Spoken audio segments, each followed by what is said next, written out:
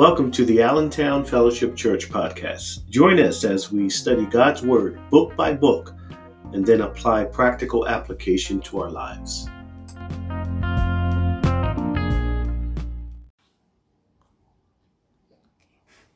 Good morning.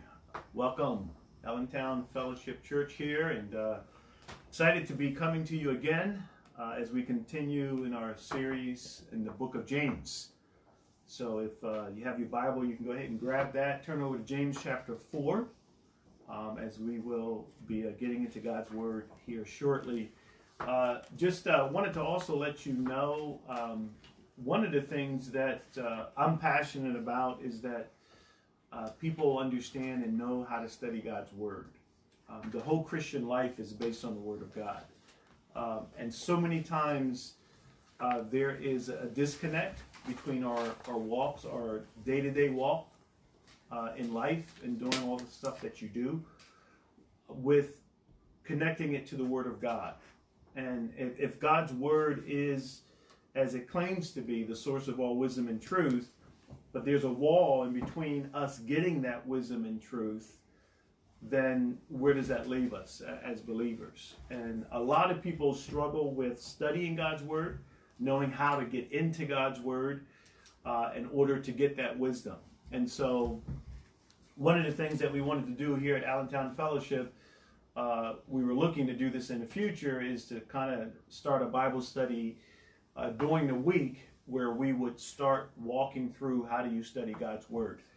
Well, in light of the circumstances, obviously we can't do that in person, but I am going to start to do that next week. And we're going to start posting YouTube videos on our YouTube channel. And we're going to do a series on how to study God's Word. I believe that God desires for us to be able to get into the Word, get into what He says, and know how to mine out the principles for your own life. So starting next week, we're going to start having those up on YouTube. Probably every Wednesday, I'm going to try to do a lesson on how to study God's Word. And so spread the word on that. If you want to refresh your course, or you know people in your family or friends that constantly say, I just don't know where to start, I don't know how to get into His Word, hopefully this series is going to help to that end. Well, let's have a word of prayer, and we're going to look at James chapter 4 as we continue walking through the book of James. God, I pray for your grace in all of our lives as we get into your Word even now. Open up our eyes, help us to understand you better, help us to examine our own lives in light of your truth. We thank you in Christ's name, amen. We've been saying that the book of James is kind of like the book of Proverbs, because it has a number of different topics that it deals with. Last week we were in chapter 3, and we finished up chapter 3 where James was dealing with wisdom from above, talking about the fact that the wisdom from the above is pure, right? It doesn't seek its own ambition. It's not about jealousy and strife, but that it's about peace, right? He talked about at the end of verse, or rather the end of the chapter, the last verse, a harvest of righteousness is sown in peace by those who make peace. And remember the context here. These are Jewish teachers that he's probably primarily directing this at in this church. Remember, this book is written to believers, to the tribes that are scattered, the 12 tribes that are scattered abroad.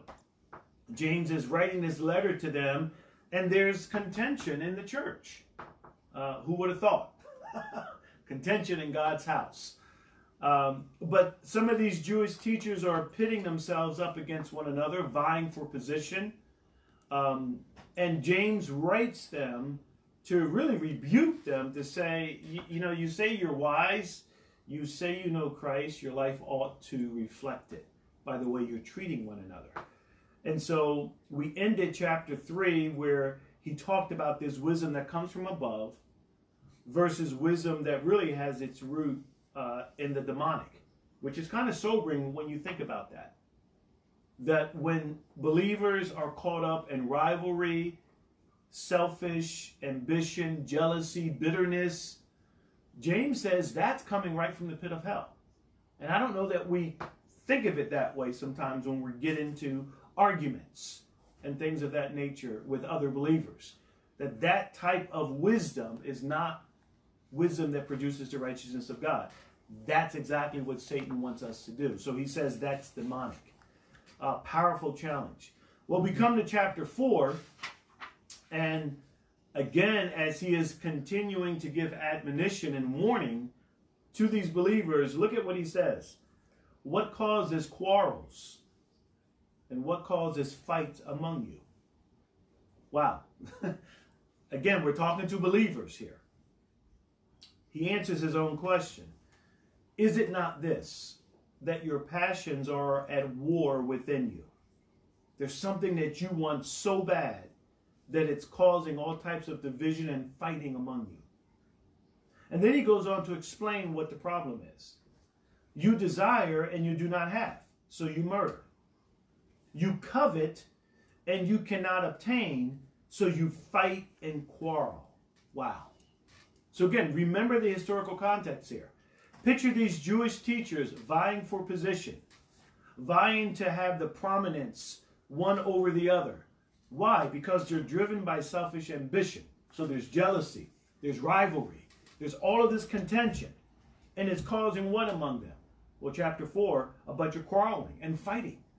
And he says you're trying to go after stuff. You're trying to fulfill your own selfishness, and it's causing all types of tension on the inside of you. And notice what he says in verse 2. I believe he's given a metaphor here. You desire and you don't have, so you murder. You can't get what you want. And I don't believe in the context here he's talking about that you literally are killing people. But by the way relationally you are responding to people, with the arguing and the bitterness, you're going after other people, destroying other people's lives relationally because of what you can't get. Remember, Jesus Christ said that if we have anger in our heart towards someone, we're just as guilty as murdering them. Here, the dissension is so bad. These people are so self-centered in what they want that they're willing to destroy the relationships that they have with believers within this church.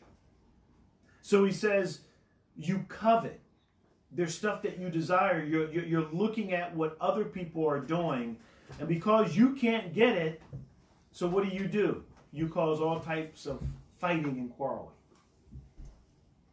Think about this. He's talking to believers. What is it that is going on in these believers' lives to cause them to act this way? Because they're acting just like an unregenerate person. I think it's a good warning to us to show that even though you may be a believer, you have to guard against this. That even as a believer, you can covet. You can have jealousy in your heart. You can envy. You can have all the same things that these believers are struggling with.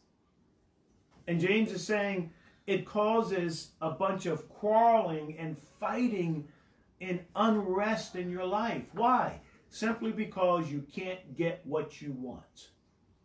How many of us are tempted to fall into that? A lot of times in a counseling setting, I hear people say, I'm trusting God, but he's not answering my prayer. And so there's this unrest in their hearts. And a lot of times what they are referring to are things that they want. God's not giving me the promotion. God's not fixing this in my life. And it's driven out of just really selfish ambition. This is what I want for me, and he's not doing it. And it causes unrest. This is what's happening in this church. Look at what he says as he goes on.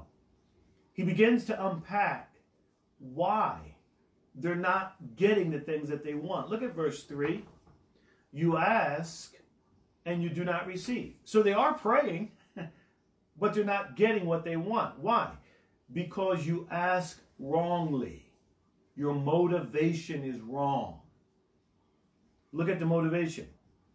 You're asking in order to spend it on your passions. Wow. Now, look, there's nothing wrong with praying for things in your life. God says in his word to let your requests be made known, right? God says that every good and perfect gift comes from the Father above. We saw that earlier in the book of James. Okay? But what he's dealing with here is these are people that are solely concerned about themselves. There are things that they want for their own selfish desires, not for the kingdom of God, not for the benefit of other people. I want this for me. And they're praying and they're asking God for it. And James is, you want to know why you're not getting it? Because you're asking with the wrong motivation. Listen, God is not going to bless your selfishness. That's a prayer request he's not going to answer. And so a lot of times we have to be careful to understand that while I can ask God for things, if it's really rooted in just something that is just for me, my selfish, he calls it what? Your passions. You want to spend it, you want to receive these things just for your passions. Has nothing to do with the welfare of others or for what God is doing in your life. And that's a hard thing to balance sometimes, right? So let me ask you a question. Is it wrong for you to pray for a bigger house? Wrong for you to pray for a nicer car? Wrong for you to pray for, you fill in the blank. Well, it's not wrong to want those things. But I think you have to look at the motivation. Can I pray for something because I really would like it? I would like to enjoy it. So Lord, I'm praying that I might have a nicer car or a nicer house because it would be enjoyable and all the things I could do. There's nothing wrong with that prayer in and of itself. So when does it become sinful? Our request becomes sinful when it becomes a matter of, I must have this. God, I need you to do this for me. And it's almost like we give God an ultimatum. God, if you don't do this for me, then I'm going to do what? I'm going to get jealous. I'm going to get mad. I'm going to start coveting somebody else who has it. I'm going to start having bitterness in my heart. Now that's where the request has gone sour. So there's nothing wrong with asking for things. Look, God has given us a big, beautiful world to enjoy all the different things that we can experience in this world, even though it's fallen. There's still a lot of beauty, a lot of experiences that we can enjoy in this world. But don't let any of those things become a I must have. And if I don't have it, now I'm bitter, now I'm angry, now I feel like God is selling me short. That's what these people were doing. That's the wrong motivation. That's the wrong attitude. Remember what the Apostle Paul says in Romans, or not Romans, in Philippians. I have learned to be what? Content. In whatever state I'm in, whether I have a little bit, whether I have a lot, whether I have an iPhone 11, an iPhone 5. I'm good. Do I want an iPhone 11? That'd be nice. Am I going to covet the fact that you have one and I don't? Am I going to get mad? Am I going to get bitter? Am I going to get envious? Now I'm wrong. And that's a prayer God will never answer. Why? Because my heart now is attached to stuff rather than keeping my perspective that, God, this is all yours, and in your providence, you've allowed me to have the piece of pie that I have. I'm not looking over here coveting somebody else's piece of pie. Well, how come I can't make that much money? How come I can't? When you start looking at life that way, you're falling into this trap that they fell into. And jealousy and bitterness and envy is going to start to come into your heart. It's a hard balance to keep, right? To be content with the piece of pie that God in his providence has allowed you to have. Doesn't mean that I can't desire a bigger piece of pie. But if I don't get that bigger piece of pie, I'm good, God. Like the Apostle Paul said, I've learned to be content in whatever state I'm in. If I got a little bit, if I got a lot, I'm good.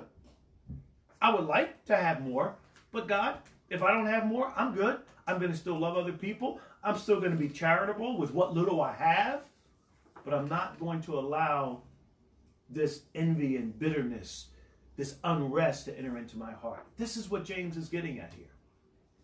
So notice that he says, again in verse 3, you ask and you don't receive because you ask wrongly to spend it on your passions. Now look at the accusation. Look at what he says to these people. These are believers. You adulterous people. Wow. He just called them all adulterers.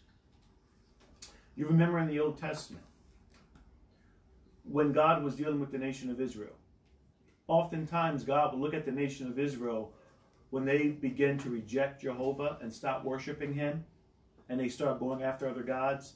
He would call Israel what? You adulterous people.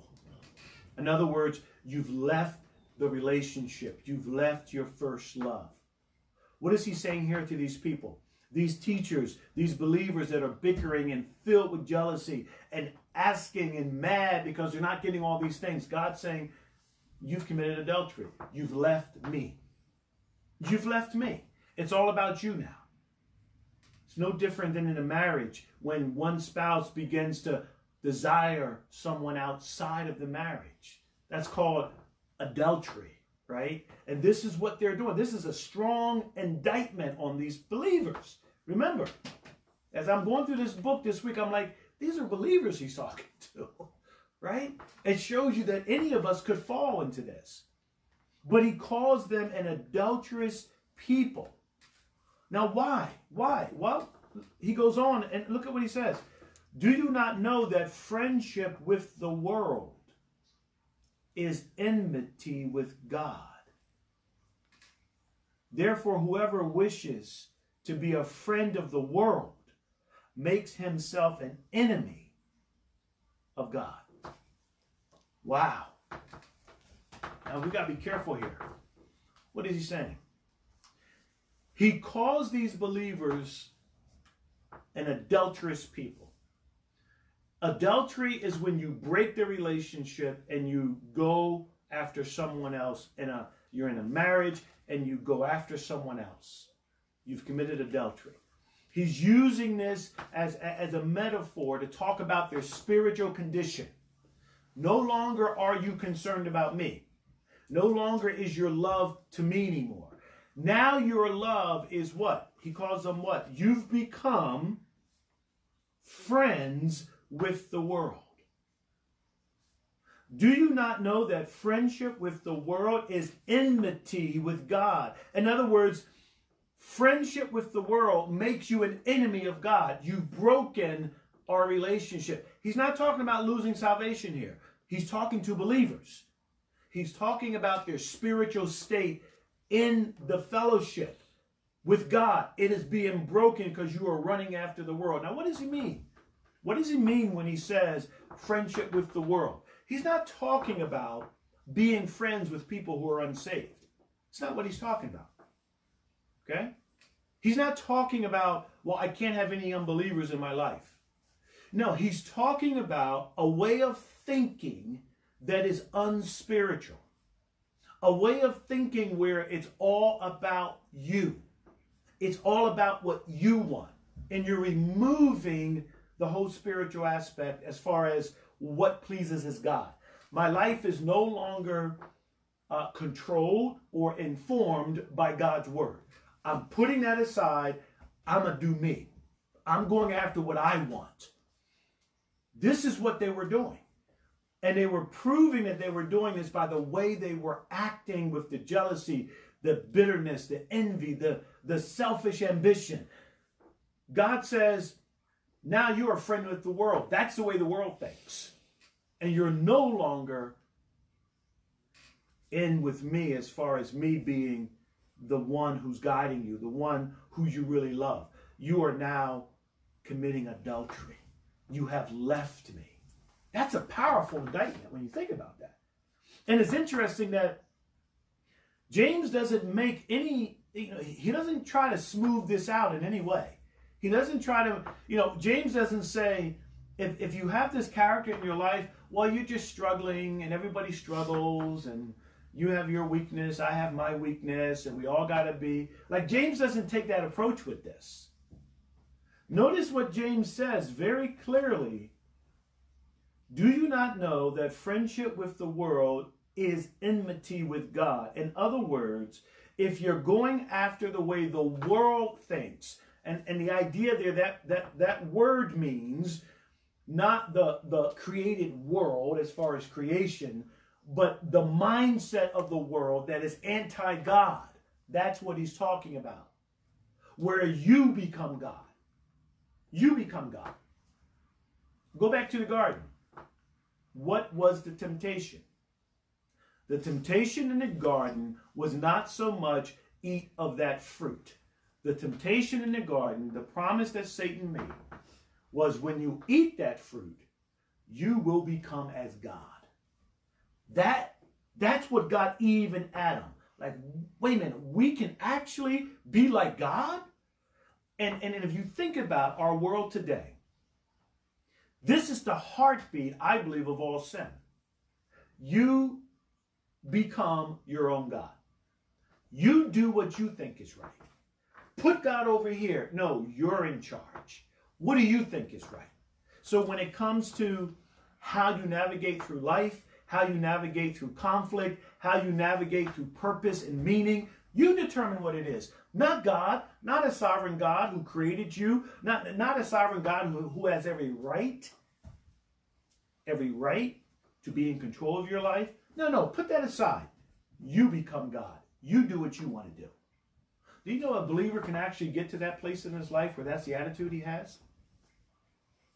And when a believer gets to that point where that believer says, I want to be God, God says, okay, in that moment, you've committed spiritual adultery and you are now my enemy. Wow. You ever think about it that way, folks?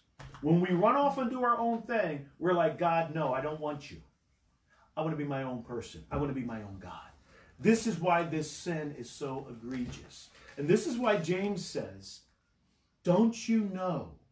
Don't you realize, believers, that if you have friendship with the world, this mindset, this anti-God mindset, I'm going to do whatever I want to do, whatever my desires, my passion, my lust wants, I'm going to go after. The minute you make that decision, you are an enemy with God.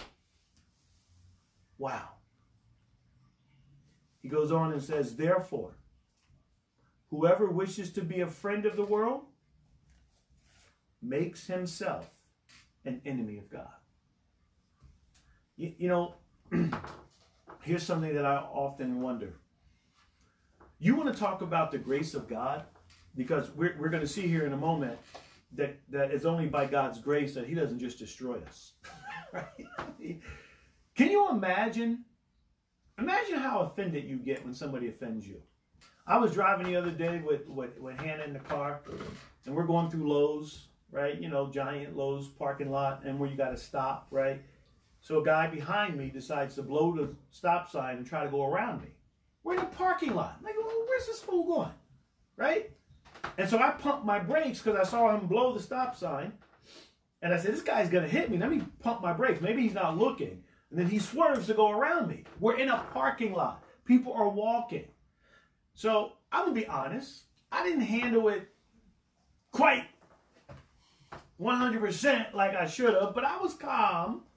But as I saw him trying to go around me, I just said, well, let me go to the left a little bit. That he got nothing but parked cars there. I said, is this fool really going to try to get? And sure enough, he kept going and almost hit me. And then he turned and he stopped in front of me. I'm like, you got to be kidding me. Now, I don't know if the guy was high. Maybe the guy's watching this message. And the whole time I'm wrestling with, and my daughter knows best, like, I'm going back. Like, you ain't doing me like this. So the guy goes and parks. And I just sat there and I'm looking. And he's sitting in his car and he's not getting out. And I'm like, yeah, okay. He's scared to get out, huh? And cut me off. Now you don't know who's in this big white vehicle. I might be your worst nightmare. And the Holy Spirit's like, really? Really? How long are you going to sit here? I'm going to wait for him to get out. I'm going to show him who I am. Right? Like just that comes up on the inside where you're like, So I said, you know what? I'm going to let this go. So I started to go, but then I couldn't. So I turned around. Because I'm like, no, he's not going to almost hit me and get away with it. I came around, came right back up to his car. By this time, I saw him getting out, going into Lowe's. And I'm like, do I get out my car? Do I say something to him? Do I go get his license plate? And I'm wrestling. Now, what was I wrestling with? What was I wrestling with? Why was I going back and forth? Let me tell you why. Real simple. Because you did something wrong that could have injured me and my daughter. I could have been in a car wreck because of you. And I want what? In that moment, I wanted what? Who knows? Justice. I wanted justice. Now, nothing happened. There was no accident. Thank God. But yet that scream on the inside for justice with something so minor, relatively minor, right? But that got a hold of me. Think about all the injustice we do in the eyesight of a holy God every day.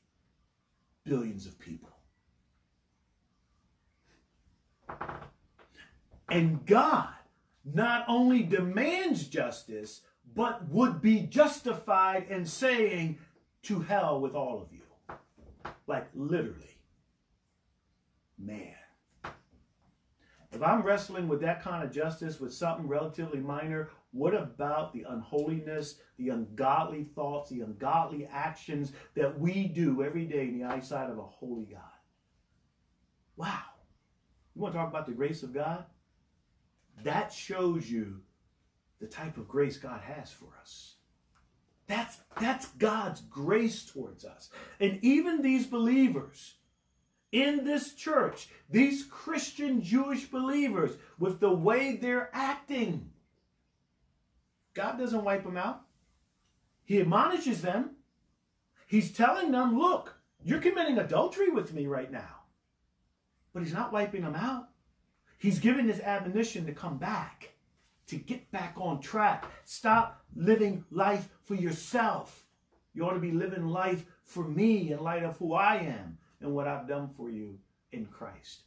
Talk about the grace of God. Talk about the grace of God. Let's look on. So he says, therefore, whoever wishes to be a friend of the world makes himself an enemy of God. Or do you suppose it is to no purpose that the scripture says, he yearns jealously over the Spirit that he has made to dwell in us? Wow. What is he saying? Again, go back to this analogy of the marriage. He said, do you realize that God is jealous for you? Go back to the analogy of a marriage. When one spouse cheats on another one, that's adultery, right? When one spouse suspects that one is cheating, jealousy arises. Look, when he talks about that God is jealous for us, that's not a sinful jealousy.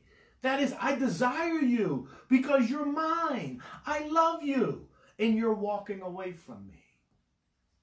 So James says, don't you realize that God yearns jealously over the Spirit that he has made to dwell in us? A true believer has the Holy Spirit of God inside of them. You are now God's. The Bible says, behold, what manner of love God has bestowed upon you to call you the Son of God, children of God, right? He gives you his Holy Spirit when he has cleansed you and saved you through faith in Christ. You are now his. He's jealous for you. And for us to walk away from that and to fall in love with the mindset that the world has, to go after what I want. And by the way, don't believe the lie that Satan puts out there. Going after your own pleasures is going to bring satisfaction and contentment. It doesn't. It will bring momentary pleasure. That's why people sin. That's why people sin. Sin is pleasurable for a moment, the Bible says. Satan always tries to give you something to go after that you feel will make you more satisfied, more content than resting in your relationship with God and pursuing God. That's what he did with Adam and Eve. They were in perfection. Perfection. And then Satan comes along and says, nope, there's more. God knows there's more. He's holding back from you. That's the lie of Satan that he did in the garden. He still does it today. The temptation to go after our own selfless desires, thinking this is what I need in my life, and then I'll be okay. Then I'll be satisfied. And every time you come up empty. Pleasure for a moment, then you come up empty. So then you have to do more, right? He says, look, God is jealous for you. He yearns after you. And then I love verse 6 as we wrap this up. Look at verse 6. But he gives more grace. Thank God for that.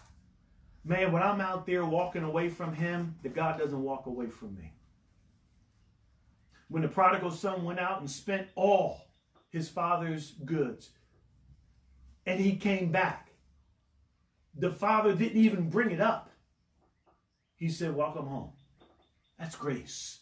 He didn't say, look what you did. Look all the money you... Nope. There he was. He ran to meet him. That's grace. Grace is undeserved favor. And because of what Christ did on the cross for us, we have that grace from God. It's undeserved, even when we walk astray. He says, but God gives more grace. Therefore it says, God opposes the proud, but gives grace to the humble. See, these believers had an attitude problem. It was an attitude of selfishness, of pride, what I want, what I deserve, and then they start going after it. And it caused all types of divisions. And in doing it, it made them the enemy of God spiritually. God says, no, listen, I'm a God of grace. But notice what he says. Humble yourself. Humble yourself, and I will give you grace. In other words, guys, we got to get to a place in our life where we really believe that God really doesn't owe us anything. And I'm convinced, I struggle with it at times. Many believers I talk to struggle with. We really believe God owes us something. We say, well, I know he died on the cross, but if you can put a but in that statement, then you think God owes you something. It should be, I know God died on the cross for me, period. He owes me nothing, period. And then we all, that doesn't sit right with us sometimes. Yeah, but what about? And the more I study God's word, the more he's trying to show me and get me to understand, I got all that I need. I really do. There is nothing out there that will give me more fulfillment. That's what Satan tries to get us to think. No, I know Christ died for you, but if this would happen in your life, then you would really be fulfilled. And then you start looking at that and going after that. And he got you. And all of a sudden, God's not enough. Now again, like I said, you got to balance this with enjoying life and enjoying, if you can travel, not now. But if you can go out and do things and plant a garden and build a car and build computers and enjoy life. But here's the thing. That doesn't determine who I am. I'm not fulfilled because of my experiences in life. I'm fulfilled because I have the life giver living within me. And now I can enjoy life. But whatever happens in this life, it doesn't affect my relationship this way. Man, that's the joy of contentment. So examine your hearts, guys. Where are you? What are you going after? Are you resting in the God who gave Christ to pay for your sins so that you might be with him throughout all eternity? There is nothing in this world that's going to match that type of love. Are you trying to replace it with other things? Are you making yourself an enemy of God? Are you spiritually walking away from God because you're going after things of the world rather than pursuing God? Amen. God, I pray for your word that it would convict all of our hearts. It's so easy to get off track. But thank you for your word, God, where we can see where the instruction is there, the admonition, the rebuke is there. God, you call us to repentance. So I pray for all of us that you would help us to examine our lives. What are we really going after? What's really making us feel that we got a sense of purpose and a reason to get up the next day? God, do we have our heart hooked on things in this world? God, I pray that you would break those chains and help us to rest in you and who you are. So God, thank you for your word. Bless those that are listening, those that will be listening. Help us to make the changes we need to make by your grace through applying your word in our lives. In Christ's name, amen. Thank you guys for tuning in. And again, by God's grace, I'm assuming we'll probably be here again in the same format next week until obviously the governor lifts this ban. But again, it doesn't stop the word from going out. So thank you for tuning in. And remember, next week, check out our YouTube channel sometime after Wednesday, and we'll have the first session on how to study God's word, as we're going to get into a series on how to do that. God bless. Have a great week.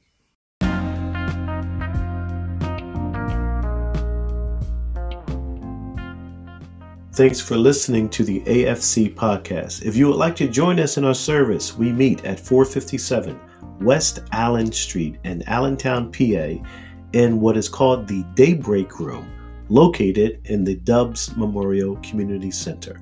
Services start at 1 o'clock. We would love to have you come visit.